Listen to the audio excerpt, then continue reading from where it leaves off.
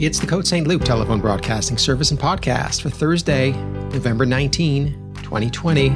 On today's episode, the Côte Saint-Luc Public Library's Steven Tomlinson is here with a full hour on the life and the career of Katharine Hepburn.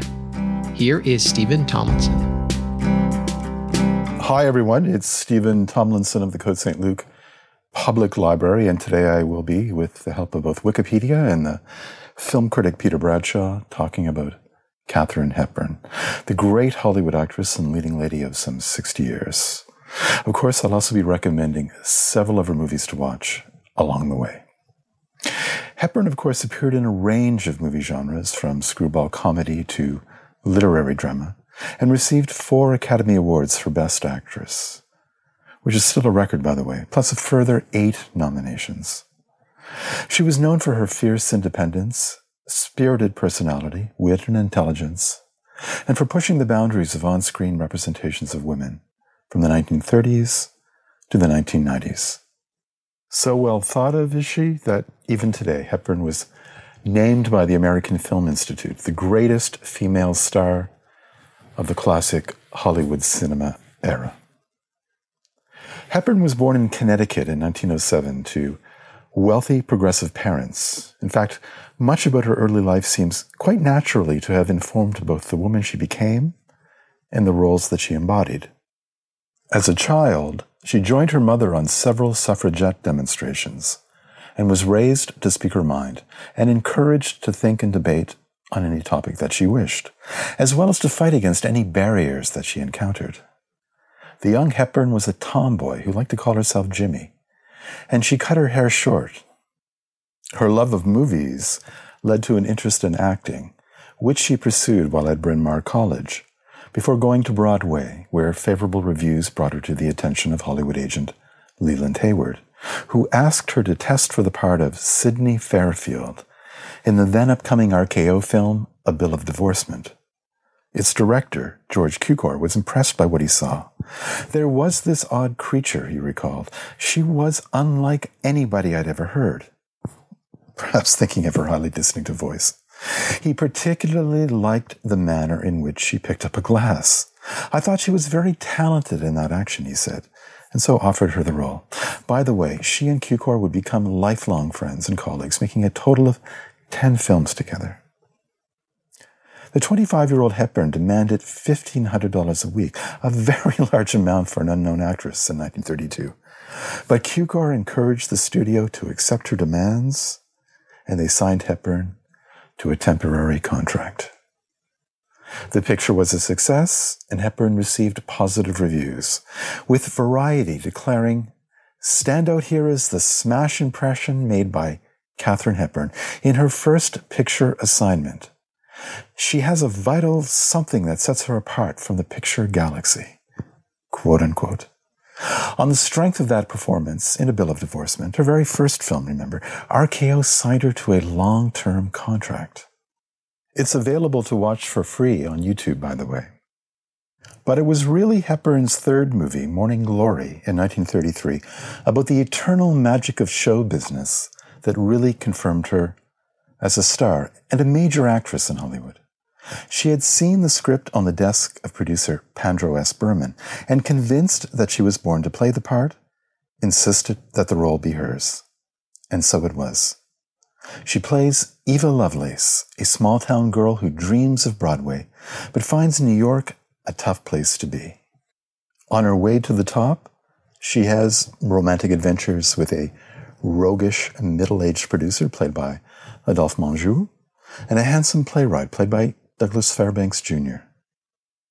It was a role intended for the actress Constance Bennett, but Morning Glory became the very first movie to really highlight many of the characteristics that we associate with Katharine Hepburn's on-screen persona.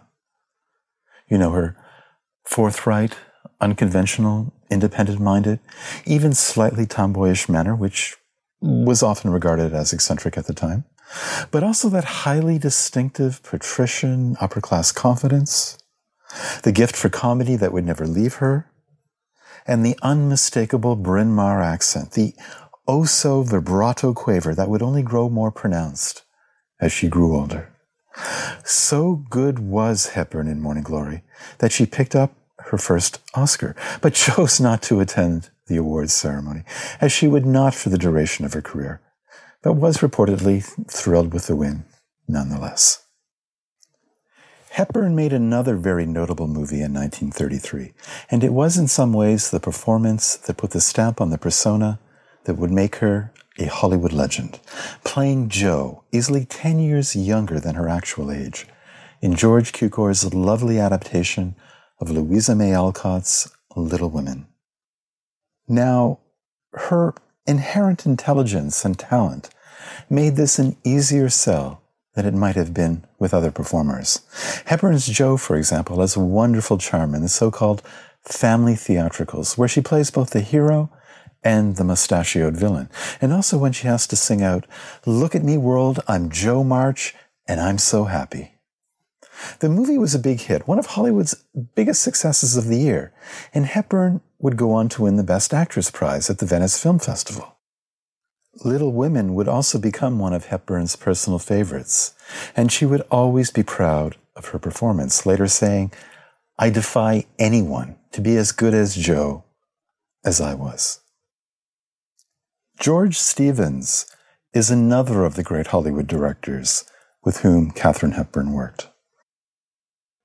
His Alice Adams in 1935 is a fervent tale of small-town love based on a novel by Booth Tarkington, in which Hepburn plays Alice, a poor young woman with upper-class pretensions, while being not so secretly stricken with a kind of Dickensian shame at her family's lowly social status and lack of money, at least compared with that of their neighbors.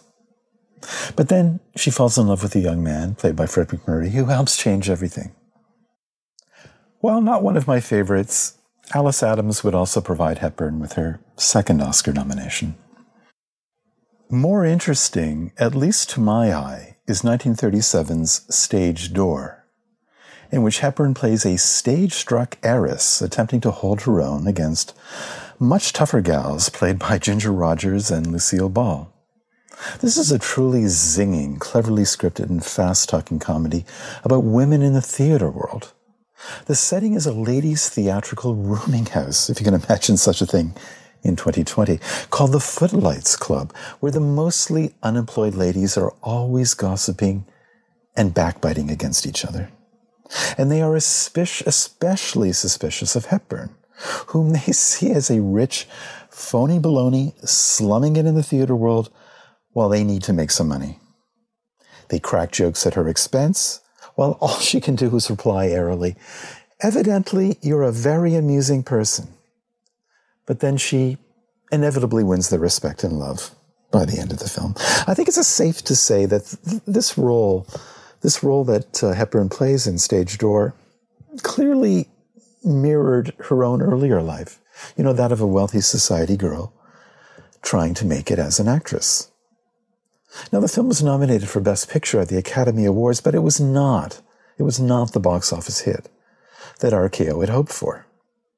And while Hepburn was praised for her work at early previews of the movie, which would give her top billing over Rogers, in fact, industry people would later blame her for its lack of success, even though the studio would stand by her, at least for now.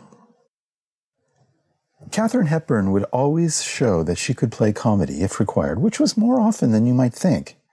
And this is especially so in Howard Hawks' Bringing Up Baby from 1938, in which she shows her dazzling comic energy, timing, and flair at their very best, with her lines delivered with an absolute seriousness and conviction.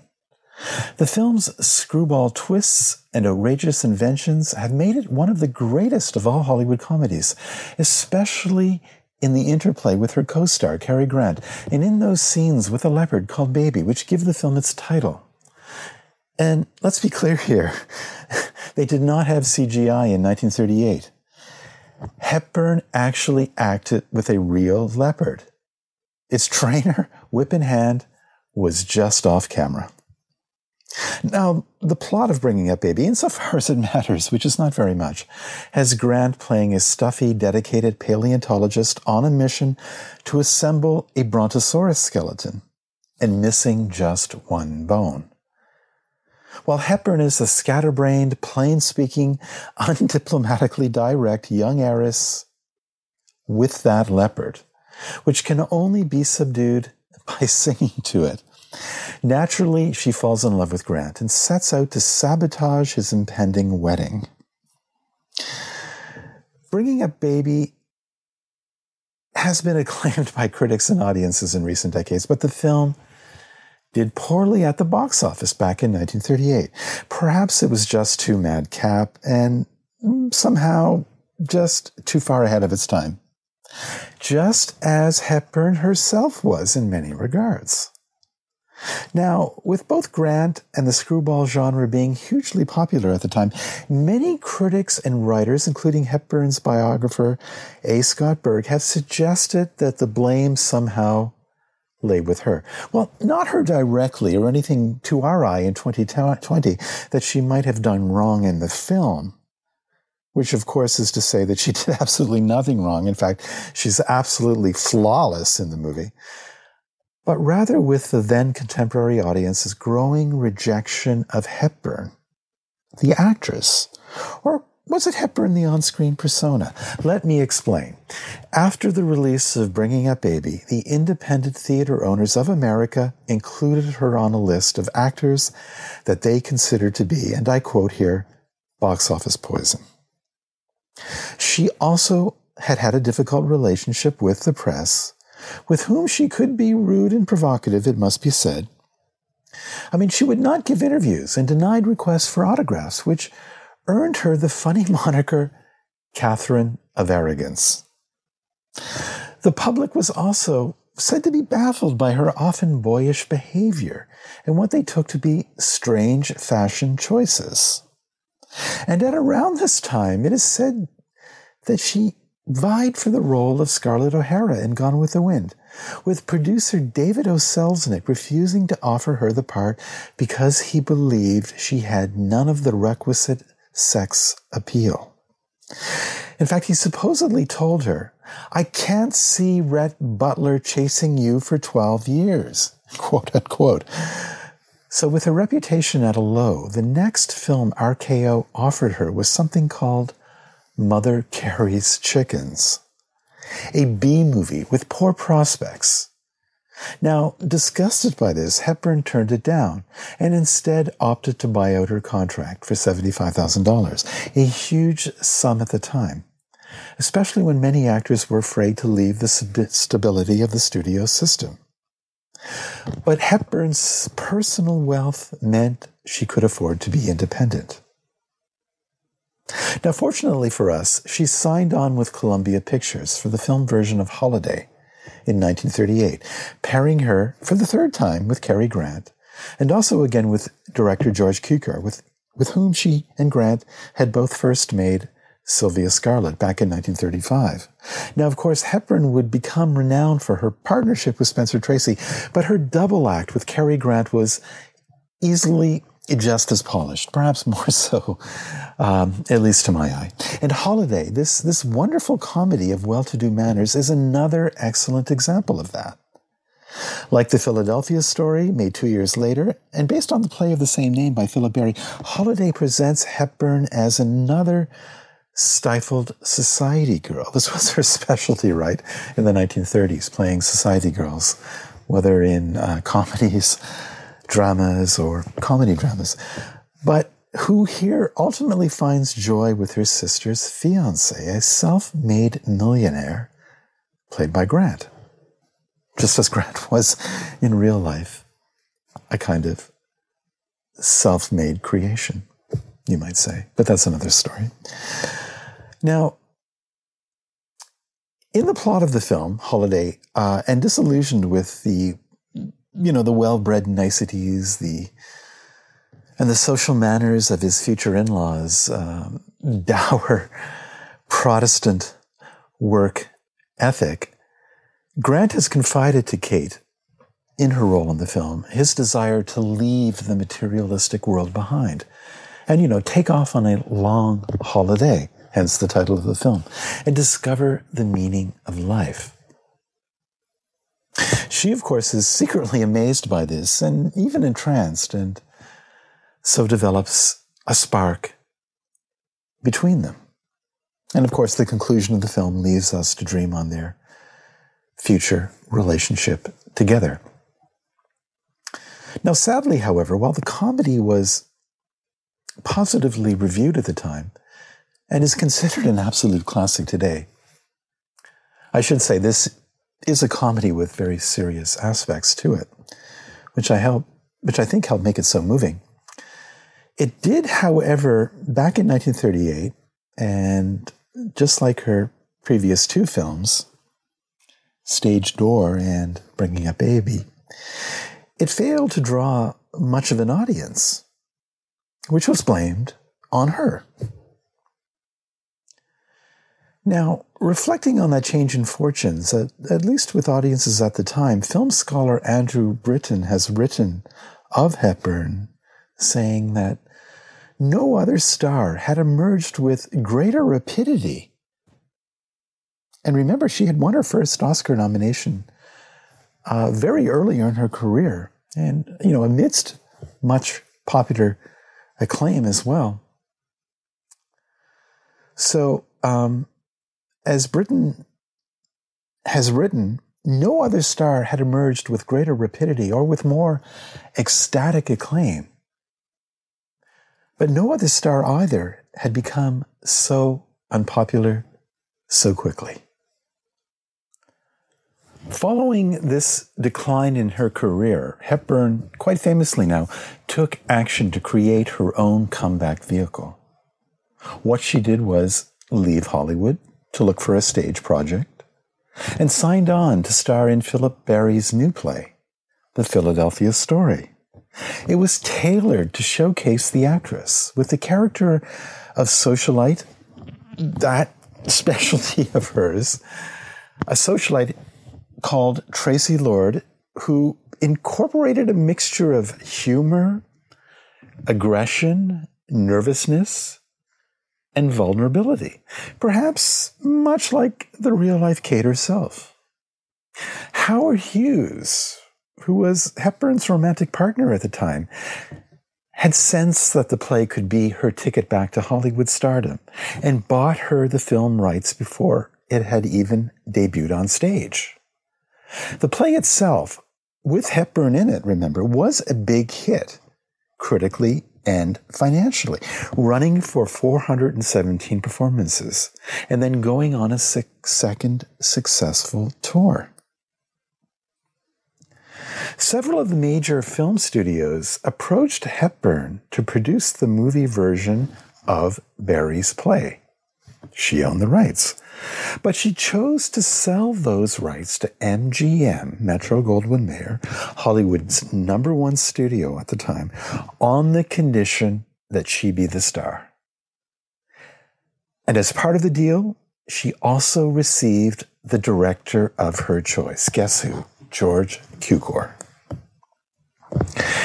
And she picked James Stewart and Cary Grant, to whom she ceded top billing as her co-stars. Before filming began, Hepburn had shrewdly noted, "I don't want to make a grand entrance in this picture. Moviegoers think I'm too la-di-da or something. A lot of people want to see me fall flat on my face." And so the film begins with Grant knocking the actress flat on her backside.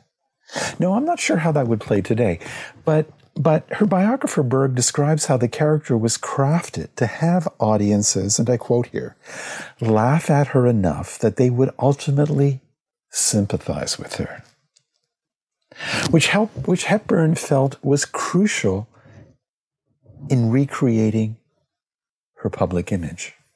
And you know what? It worked. The Philadelphia Story was one of the biggest commercial and critical hits of 1940, with the review in Time declaring, "Come on back, Katie, all is forgiven. Variety itself stated, it's Katharine Hepburn's picture, the perfect conception of all flighty but characterful, mainline socialite gals all rolled into one. The story without her is almost inconceivable, quote unquote. In fact, the story really is her. It is about her. And it is about her return to a kind of acceptance in Hollywood, or at least on the part of audiences watching Hollywood fare. Hepburn was nominated for her third Academy Award for Best Actress, but lost to former co-star Ginger Rogers. But she did win the New York Film Critics Award for Best Actress, while James Stewart, won his only Academy Award for Best Actor for his performance in The Philadelphia Story. Now, this film, it truly remains a sublimely happy, witty romantic comedy of remarriage. Hepburn's statuesque heiress, Tracy Lord, is acrimoniously divorced from her previous husband, C.K. Dexter Haven, unforgettably played by Grant, in a relatively small part in the film, it must be said. Although he did have top billing, as I mentioned. While she prepares to remarry another man. Grant's character, clearly still hopelessly in love with his ex-wife, Hepburn, gets a reporter, James Stewart, and a photographer, played by Ruth Hussey, to gate crash the ceremony, posing as distant cousins. It's all truly wonderful, with Hepburn facing off superbly well with both Grant and Stewart, and ultimately establishing herself as the film's alpha performer of a kind, in what is perhaps the greatest and most sophisticated of all romantic comedies. Hepburn was also responsible for the development of her next project, Woman of the Year, another battle of the sexes romantic comedy, this time about a political columnist and a sports reporter whose relationship is threatened by what the Times would have considered her character's self-centered independence. So again, Hepburn is playing off of the public perception of her on-screen persona, which our own times today in 2020 would be much more likely to look favorably upon. I mean, I think we would see that kind of independence, that kind of career-oriented gumption as unambiguously a good thing, with nothing untoward in her strong character focusing on her own professional career. But of course, the problem was that she was a woman, and in 1941, that was a problem for many people. The idea for Woman of the Year had been proposed to her by Garson Kanin, the writer. But Hepburn herself also contributed to the script. Now, she presented the finished product to MGM and demanded $250,000, half for her, half for the authors, both herself and Garson Kanin. Her terms accepted, Hepburn was also given the director and co-star of her choice, in this case, George Stevens, and Spencer Tracy as her co-lead. On Hepburn and Tracy's first day on set together, she supposedly told Tracy, and I quote here, "I'm afraid I'm too tall for you." To which Tracy replied, "Don't worry, Miss Hepburn. I'll soon cut you down to my size." Now, whether true or not, Woman of the Year started an on-screen and off-screen relationship between the two that lasted until Tracy's death in 1967, with them appearing in another 8 films together. But I think this one, Woman of the Year, is the best of Hepburn's pairings with Tracy, though many would argue for 1949's Adam's Rib. In Woman of the Year, Kate plays Tess Harding, a high-flying foreign correspondent on the fictional newspaper, The New York Chronicle, who speaks several languages and is always whisking around the world. Spencer Tracy plays Sam Craig, a tough-talking sports columnist for the same paper, who's nettled by her dismissive comments about baseball one day, and so he begins a public feud with her in the pages of their paper, which soon sparks a kind of romance between them, in which Sam somehow finds himself being second string to Tess's diva celebrity. Released in 1942, Woman of the Year was another success. Critics praised the chemistry between the stars, with another biographer, Charles Hyam, noting Hepburn's quote-unquote increasing maturity and polish in the role. She also received a 4th Academy Award nomination, and during the course of the making of the movie, signed a big contract with MGM. After Woman of the Year, Hepburn returned to the stage and only worked intermittently during the war years. As a result, her career slowed, but she did make an interesting film directed by Vincent Minnelli in 1946 entitled Undercurrent, a rare film noir for her. Indeed, I can't think of another one, and one in which she plays, much against type, a character who is variously aghast, submissive, romantic, and demure. Now consider that, submissive. That's much closer to the kind of role that might have been given to Ingrid Bergman or Joan Fontaine at the time. In fact, the film is a marital nightmare of obsession, just like the movies Rebecca and Gaslight. Now, though not as accomplished a film, Undercurrent has Hepburn playing Anne, a naive young woman who's scared of being left on the shelf, has rushed into marriage with the superficially charming Robert Taylor, only to find that Taylor's character is angry, moody, and paranoid about his younger brother, played by Robert Mitchum, who has gone missing. Soon, we are meant to expect that Anne is in deadly danger. Now, Undercurrent was not a hit and poorly received at the time by critics, but it has found its admirers in recent years who find a certain fascination with some of its darker themed aspects. The following year, in 1947, Hepburn portrayed Clara Schumann in Song of Love. This is one of Hepburn's most charming, distinctive, and unworldly performances, which perhaps does not get the respect it is due. Although the story is, of course, highly romanticized and even fictionalized to a great extent. Nevertheless, Song of Love imagines the part that music must have played in the tortured relationship between the musicians Clara and Robert Schumann, and Johannes Brahms, the latter two played by Paul Henreid and Robert Walker. Song of Love was largely dismissed, both now and then, as too sugary, especially by classical music historians and enthusiasts.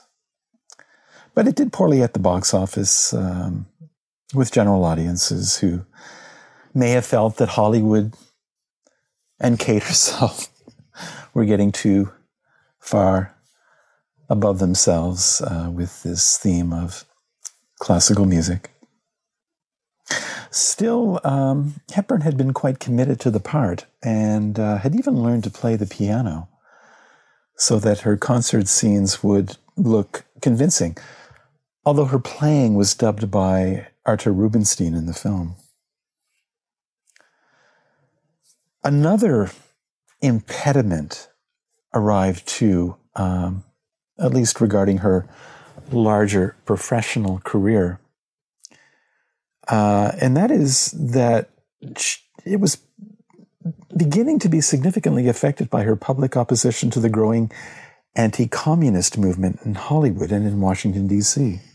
Remember, this was the age of HUAC, the House Un-American Activities Committee, which was freely investigating everyone in Hollywood for its supposed, or nearly everyone in Hollywood, for their supposed communist sympathies. And while Kate herself escaped the worst of such suspicions, completely unfounded, of course, she was still viewed by some in Hollywood as dangerously too progressive. Remember, this is a woman who was used to freely speaking her mind, and perhaps consequently, she was not offered work for about a year, despite her contract with MGM. And so her next film, her next role, came unexpectedly as she agreed to replace Claudette Colbert only days before shooting began on Frank Capra's political drama, State of the Union, in 1948. Spencer Tracy had long been signed to play the male lead, and so Hepburn was already familiar with the script, being as close to him as she was, and so she stepped up for the fifth Tracy Hepburn picture, playing Mary Matthews, the estranged wife of Tracy's industrial tycoon in the film, who is running for office on the Republican ticket. A campaign secretly bankrolled by his wealthy mistress in the film, played by Angela Lansbury. Hepburn's Mary agrees to return to her husband's side because of his manifest idealism, but wobbles as he appears to get slowly sucked into the cynical political world. It's a movie a little bit ahead of its time, I would say, and it's in that cynicism, which critics responded positively to at the time, and it certainly performed well enough at the box office. It's not something I've seen for many years, but I do remember and recall it quite fondly. State of the Union from 1948. Now, perhaps in part to the hostile political climate of those years, the late 40s and early 1950s, Hepburn made only one other film in that time, Adam's Rib, before retreating to the stage again, this time playing Rosalind in Shakespeare's As You Like It. And she didn't return to films for 4 years. But when she did so, she did for one of her most loved performances as Rose, the prim spinster missionary in John Huston's The African Queen. It's a character with a, I'm sure you'll envision it visually as I speak about it, but it's a character, of course, with a high choke collar and a broad-brimmed hat. Quite famously, one of Hepburn's most famous film characters. And I think it says much about her, both her character and herself, when her character in the film, The African Queen, says at one point, "I never dreamed that mere physical experience could be so stimulating." Having just breathlessly piloted a rickety old boat through some dangerous rapids. I mean, it is a gloriously naive and yet honest admission from this inexperienced but courageous character in the movie. And in retrospect, I think you can see Hepburn transitioning definitively from, the haughty socialite of earlier in her career to the inexperienced spinster role, a kind of sub-genre that would come to dominate much of the rest of her career. In any case, for many, The African Queen is that highlight in which she is thrown together with the grumpy and often drunk riverboat captain, Charlie Allnut, played so memorably by Humphrey Bogart, on a mission in 1914 to attack the Germans in World War I East Africa. Then, just when their downriver journey looks like becoming a metaphor for sexual initiation, it becomes a real sexual initiation. And there is great comedy in Hepburn's first line to Bogart, the morning after their night of lovemaking. "Mr. Allnut, dear," she says delicately, "what's your first name?" Released to great popular and critical support at the end of 1951, The African Queen garnered Kate her 5th Oscar nomination as Best Actress and won Bogart his only Oscar. It was the first really successful film that she had made without Spencer Tracy since The Philadelphia Story, more than 10 years before, and proved that she could still be a hit without him. After Pat and Mike, another Hepburn-Tracy romantic comedy in 1952, and more time spent on the New York and London stages, as well as resting and traveling, Kate returned to the movies in 1955 with one of my favorite of her films, the sweet, sad, romantic drama, Summertime, made for director David Lean. The movie was filmed in Venice, with Hepburn playing another lonely spinster, and librarian, I might add, who has a passionate love affair while vacationing in the city. She described it as a very emotional part and found it fascinating to work with Lean. At her own insistence, Hepburn performed a fall into a canal, but developed a chronic eye infection as a result of that. The role earned her another Academy Award nomination and has been cited by many as among her finest work. I agree.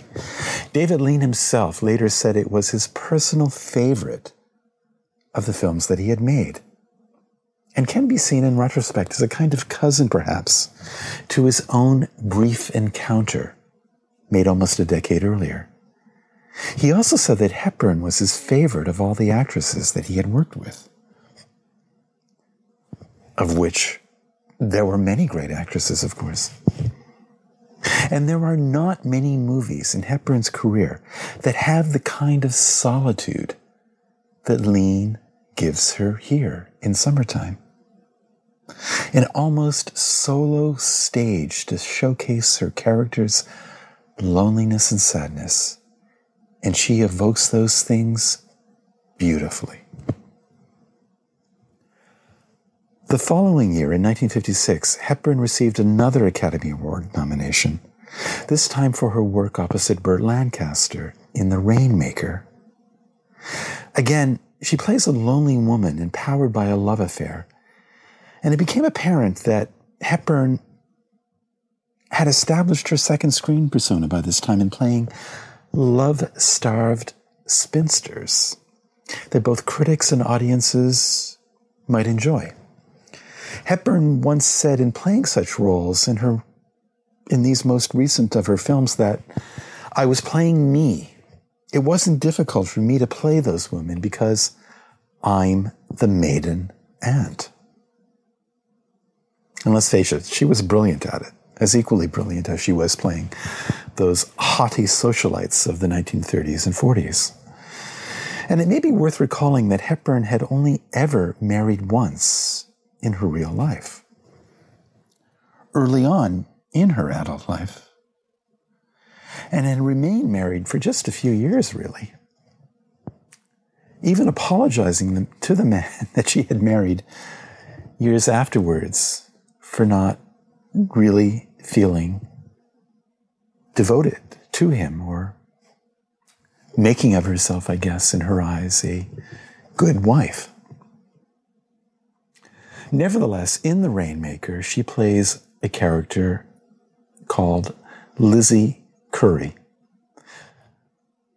a very Katharine Hepburn-like name, it must be said.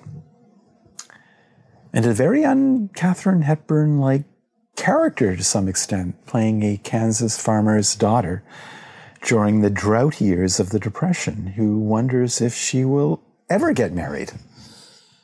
But of course, that's the new persona that she has undertaken in the 1950s. Lancaster himself plays a character called Bill Starbuck, a handsome crook and con man who drifts from town to town, exploiting the locals' credulity and desperation by claiming to have supernatural rain-making powers. And of course, he also has his eye on lovely Kate. Of course, her emotional drought equals the meteorological one, and as Peter Bradshaw has pointed out, Freudians may wonder if the promise of a drenching flood has any further metaphorical possibilities in the film. Tracy and Hepburn reunited on screen in 1957 for the first time in 5 years for the office-based comedy entitled Desk Set, which I spoke about last week, in fact. It works as a kind of hybrid of their earlier romantic comedy successes, but this time as inflected with Hepburn's new 1950s spinster-type persona. However, still imperious and haughty this time, like some of those beautiful young socialites of old. But unfortunately, Desk Set performed poorly at the box office. I say unfortunately, because I think it holds up quite well today. And not just because it's about librarians, with Kate playing Bunny Watson, who is, let's face it, that sexiest of all things, a librarian. At a TV company, efficiently retrieving all manner of facts and stats from old-fashioned books. Remember those? Then the company brings in a smug computer expert played by Spencer Tracy to streamline the data handling, though absolutely no one was using those phrases in 1957. And how does he do so? Through automation, which is like moving from card catalogs to computers. Naturally, in such an environment, romance blooms between both Tracy and Hepburn. It's funny, but in an era when movie stars regularly made 3 or 4 movies a year, Kate Hepburn was not even managing one at this time. She had a life quite happily outside of the movies by the late 50s. But fortunately, what little she was doing still remains quite memorable today. In fact, it seems like each film that she would make, however many years might come between them, would garner a new Oscar nomination. That's how loved and well thought of she was by Hollywood at this time. I think she was just too busy on the stage or traveling, I guess, which she loved to do. So it was 2 years after Desk Set before she made another film. In this case, Suddenly Last Summer, in 1959. Suddenly Last Summer is a very strange film. As critic Peter Bradshaw has observed, only very rarely did Hepburn allow her mannerisms and persona to be used for villainy or black comedy. But with Suddenly Last Summer, I really think we see a much darker side of Katharine Hepburn, one we really don't get in any of her other movies. This is a gripping but thoroughly macabre story based on a Tennessee Williams play in which a wealthy and autocratic woman, Violet Venable, played by Hepburn, attempts to coerce a young doctor, played by Montgomery Clift, into lobotomizing her niece, played by Elizabeth Taylor, because of Taylor's talk about how Mrs. Venable's highly strung and artistic son Sebastian met his untimely death. I mean, it's really dark stuff. This event happened suddenly, the previous summer, in some den of iniquity, in a mysterious accident witnessed by Taylor's character in the film Hepburn's Niece.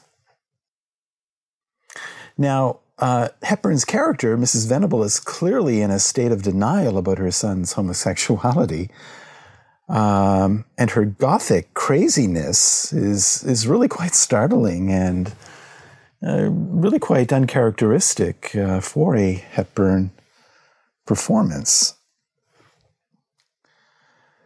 For Hepburn, making the film was a completely miserable experience in which she clashed terribly with its director, the otherwise estimable Joseph L. Mankiewicz. Nevertheless, the film was a financial hit at the time and earned Kate her 8th Oscar nomination, playing this creepy Aunt Violet. Tennessee Williams was really quite pleased with her performance, writing, and I quote here, "Kate is a playwright's dream actress. She makes dialogue sound better than it is by a matchless beauty and clarity of diction," end quote. You know, he even wrote his play The Night of the Iguana with Hepburn in mind, but although flattered, I think she felt that once was enough and that it was wrong for her, and so declined the part, which went to Bette Davis on stage instead. Now, after more years on the stage herself, Hepburn returned to movies 3 years later, this time, with Sidney Lumet's 1962 adaptation of Eugene O'Neill's Long Day's Journey into Night. It was a low-budget production, and she appeared in the film for 1/10 of her established salary. So it was a real labor of love. And she called it the greatest play that this country, meaning the United States, has ever produced. And that the role of Mary Tyrone was indeed the most challenging female role in all of American drama. And you know, she felt her performance as Mary Tyrone in the film was, in fact, the best screen work of her career. Now, we may dispute that. I mean, certainly I can think of any number of roles that I personally love much more. But as was standard at this time, she did earn yet another Oscar nomination for it, and also received a Best Actress award at the Cannes Film Festival. And certainly it does remain one of her most praised performances, in which she is very much front and center throughout the film as Mary, the morphine-addicted, insomniac mother of a wretchedly dysfunctional family in Connecticut before the First World War, playing opposite Ralph Richardson, who is a preening, aging stage actor and alcoholic in the film. Not to mention her equally troubled sons, played by Dean Stockwell and Jason Robards. But following the completion of Long Day's Journey into Night, Hepburn took another, in this case, very long break in her career, both in film and on stage in this case, to care for and ailing Spencer Tracy, whom, of course, she was very close to. So she did not work again until 1967's Guess Who's Coming to Dinner, her 9th film with Tracy, in which both she and Tracy play a wealthy white couple whose avowed liberalism is put to the test when their daughter brings home the black man that she intends to marry, Sidney Poitier. Hepburn's real-life niece, Katharine Hepburn, plays her daughter in the movie. But to my eyes, and this is perhaps not a popular opinion, at least as directed by Stanley Kramer, it's all a bit stagey, I think. Forgive me for saying so.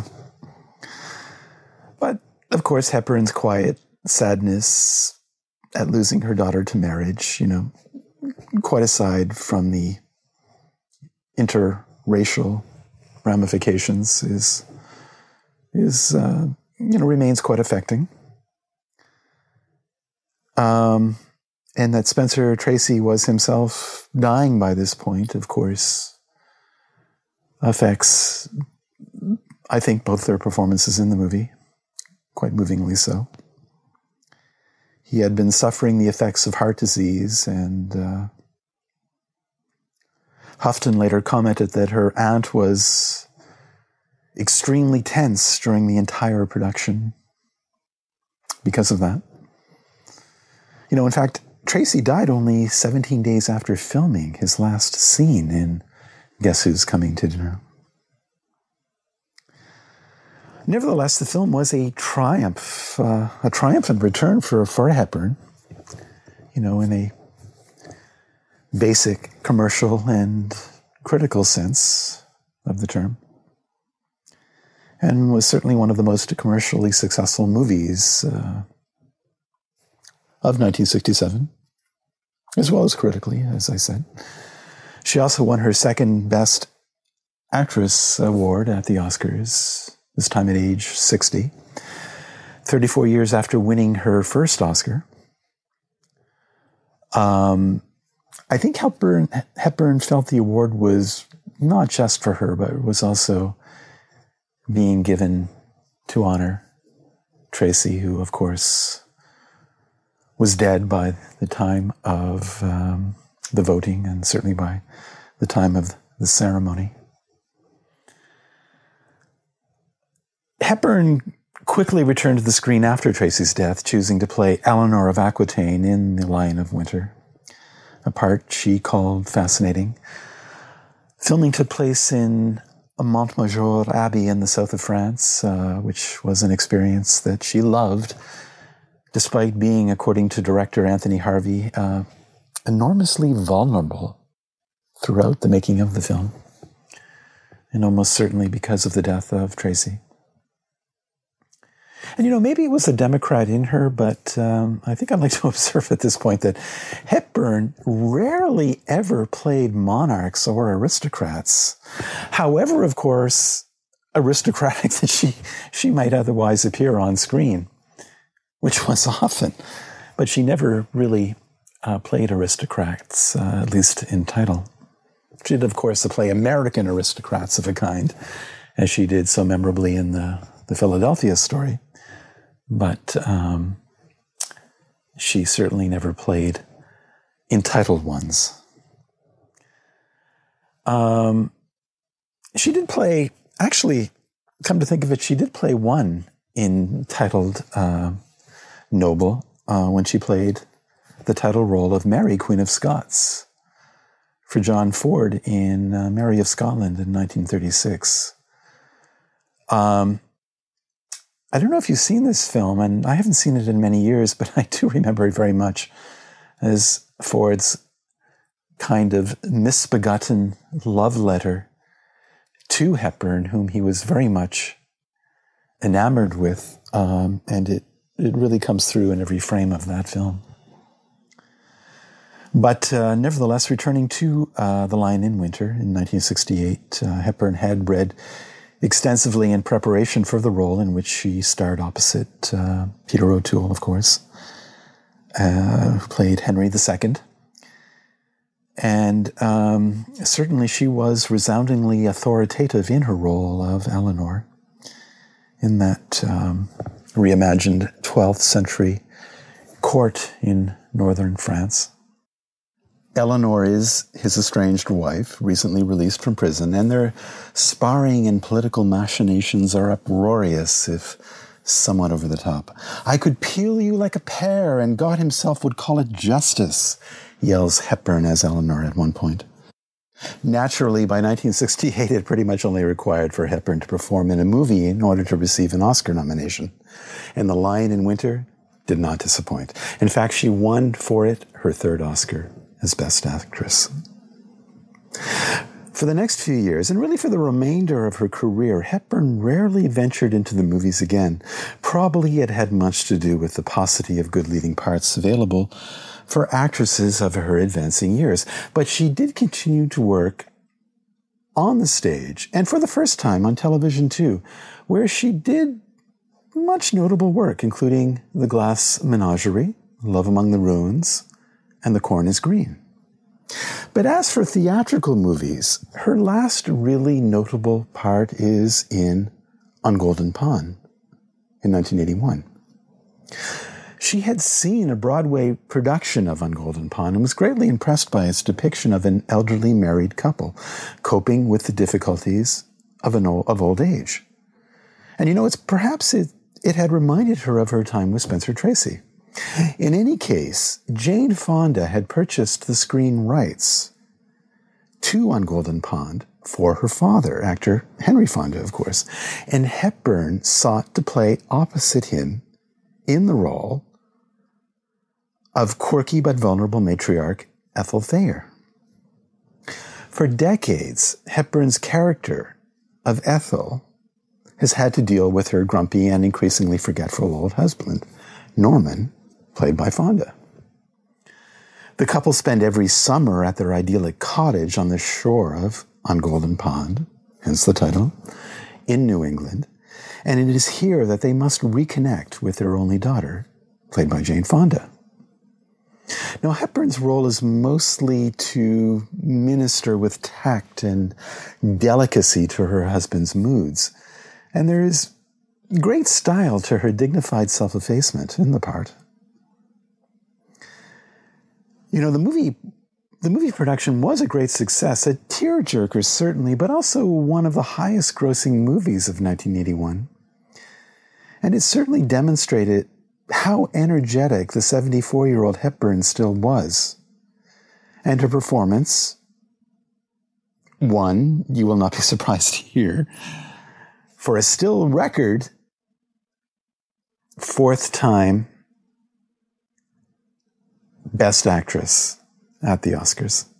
Though it perhaps was mostly a sentimental win in tribute to her enduring and influential career. Henry Fonda, too, won his only Academy Award for his role in the movie. And think about it. This was the 3rd male screen legend, after James Stewart and Humphrey Bogart, who won his only Academy Award acting alongside Katharine Hepburn, which I think says much for her. Her inspiration, but also her generosity on screen with her fellow actors. Okay, that's all for now, folks. I better wrap it up. I hope you've enjoyed this survey of the many high points and recommendations that I have regarding Katharine Hepburn's film career. Both the movies Summertime and On Golden Pond are available to watch on the library's streaming service, Canopy. But you can also borrow on DVD from the library the following Katharine Hepburn films: Morning Glory, Stage Door, The Philadelphia Story, Little Women, Woman of the Year, Adam's Rib, Bringing Up Baby, Holiday, The African Queen, The Glass Menagerie, The Lion in Winter, as well as Summertime and On Golden Pond. So almost everything that I've spoken about you can borrow from the library. Thank you very much. You've been listening to Lockdown Viewing with Côte St. Luc librarian Steven Tomlinson. Please join me next time for more movie and possibly television talk. Remember, if you have any comments or questions, you can best reach me at stomlinson@cotestluc.org or by means of the library's Facebook page, or even by calling the library at 514-485-6900 and leaving a message. All the best, happy viewing, and bye-bye for now.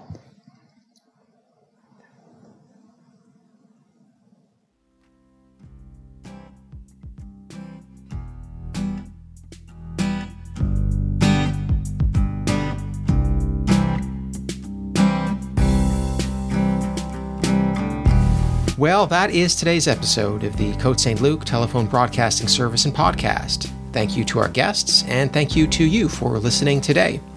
My name is Darrell Levine. We launched this podcast and telephone broadcasting service at the end of March 2020. Of course, we had closed our doors at that point. People could not come anymore to the library to listen to interesting talks and so on. And this was a way of getting the content to you. One of the things that we did was set up a telephone number that people could call into every day at 2 p.m. so they could listen to this if they either didn't have a computer or maybe they weren't comfortable using a computer. And of course, we also later distributed this show through the regular podcast channels that people who listen to podcasts are familiar with. And maybe that's how you're listening to us today. So thanks for listening. Be well, stay safe, and we'll see you soon.